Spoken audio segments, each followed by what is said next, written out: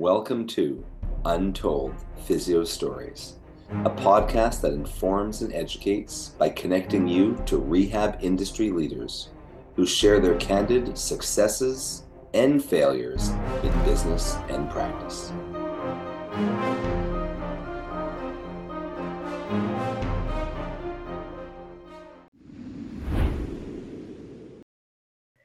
Welcome back to another podcast about physio stories, clinic, and business. We keep on playing around with the name. So as of now, we think it's Untold Physio Stories. So I think welcome that back. sounds good. Either way, we're on episode 5. And I don't even really know if we're reversing the mic, but Jason Shane has another story about ACL rehab and something I think you guys will find very valuable. Why don't you tell us your story, Jason?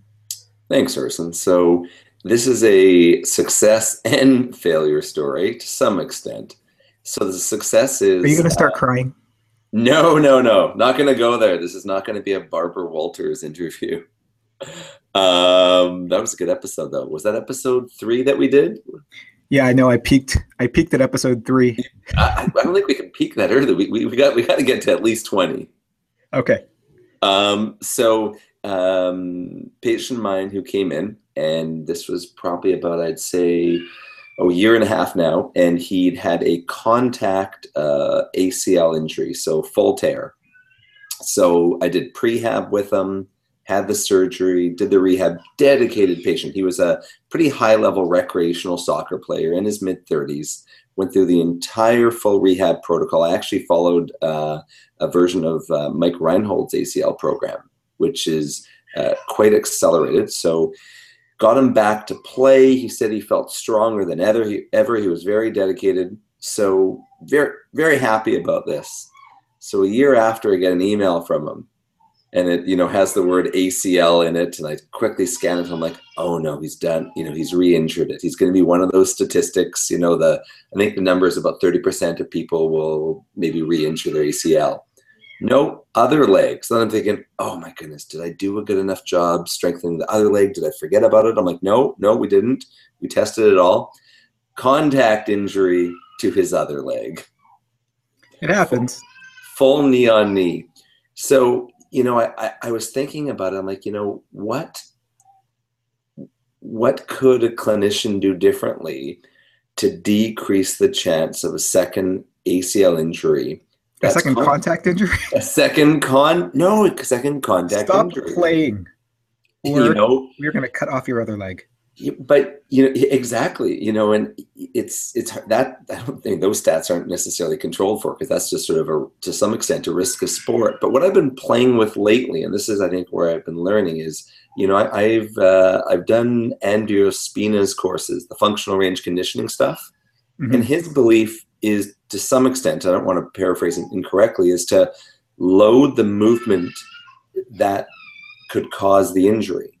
So I'm not talking about like with a barbell on the back, but to load, sort of some rotation with valgus collapse, maybe with some light load. And I'm experimenting now with that in clinic for some of my patients who maybe have had ACL injuries. I'm not going heavy, but I want them to be resilient going into that movement. And I think it's to some extent maybe similar to like the Jefferson curl for the lower back, but I think this is a lot lower risk than a disc, for example. I'm not sure if I agree with that. I have no doubt that it would cause adaptations, but I don't know if people really need to do that. So the Jefferson curl, you mean? Yeah.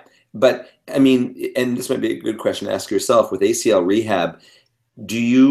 Have you experimented with that? Like, I'm sure you must have some novel rehab that you've played with sort of for end stage rehab, Yeah.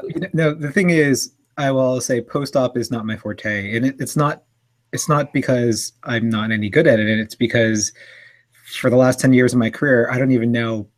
I can probably count on one hand the amount of post-ops I've seen. I just was the chronic pain, TMD, headache, and running injury guy, or the patient's not getting any better. So even if I saw a post-op, it was 2 years later. So I didn't have like any phase 1, phase 2, progressing to phase 3.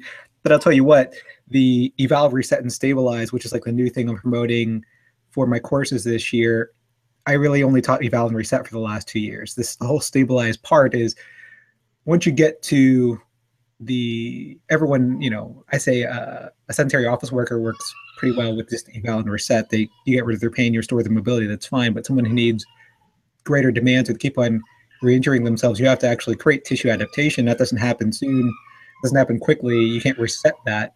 But the whole stabilization things, I've been playing around with eccentric isometrics. Yeah. Loading the joint and loading the muscles eccentrically, and then doing an isometric at the end to kind of further show. So when you get the tissue adaptations from the eccentrics, but the isometric at the end it cements end range as safe. And I think to some extent that's what I'm playing with this sort of very light squat with slight valgus collapse. I mean, collapse is a strong word, but I'm trying, and it's not excessive, it's maybe 5 degrees or something like that, but to stabilize, because basically make him resilient to having to not having another contact injury. I've done that before, not post-op, but with a policeman who was also a goalie on the weekends. He's a weekend warrior, and he basically kept on re-injuring himself with he's a butterfly style. So basically, got it. So I was doing like eccentric kind of I guess valgus, genu valgus, hip IR, just eccentric and slow, but just for tissue adaptation, and I kind of, I guess, cemented the pattern. Perfect. He saw me a lot less after that. So, all right. So it sounds like one of us actually needs to take care of something. You bet. This might be a theme. I don't want people to think that both of us are new dads again.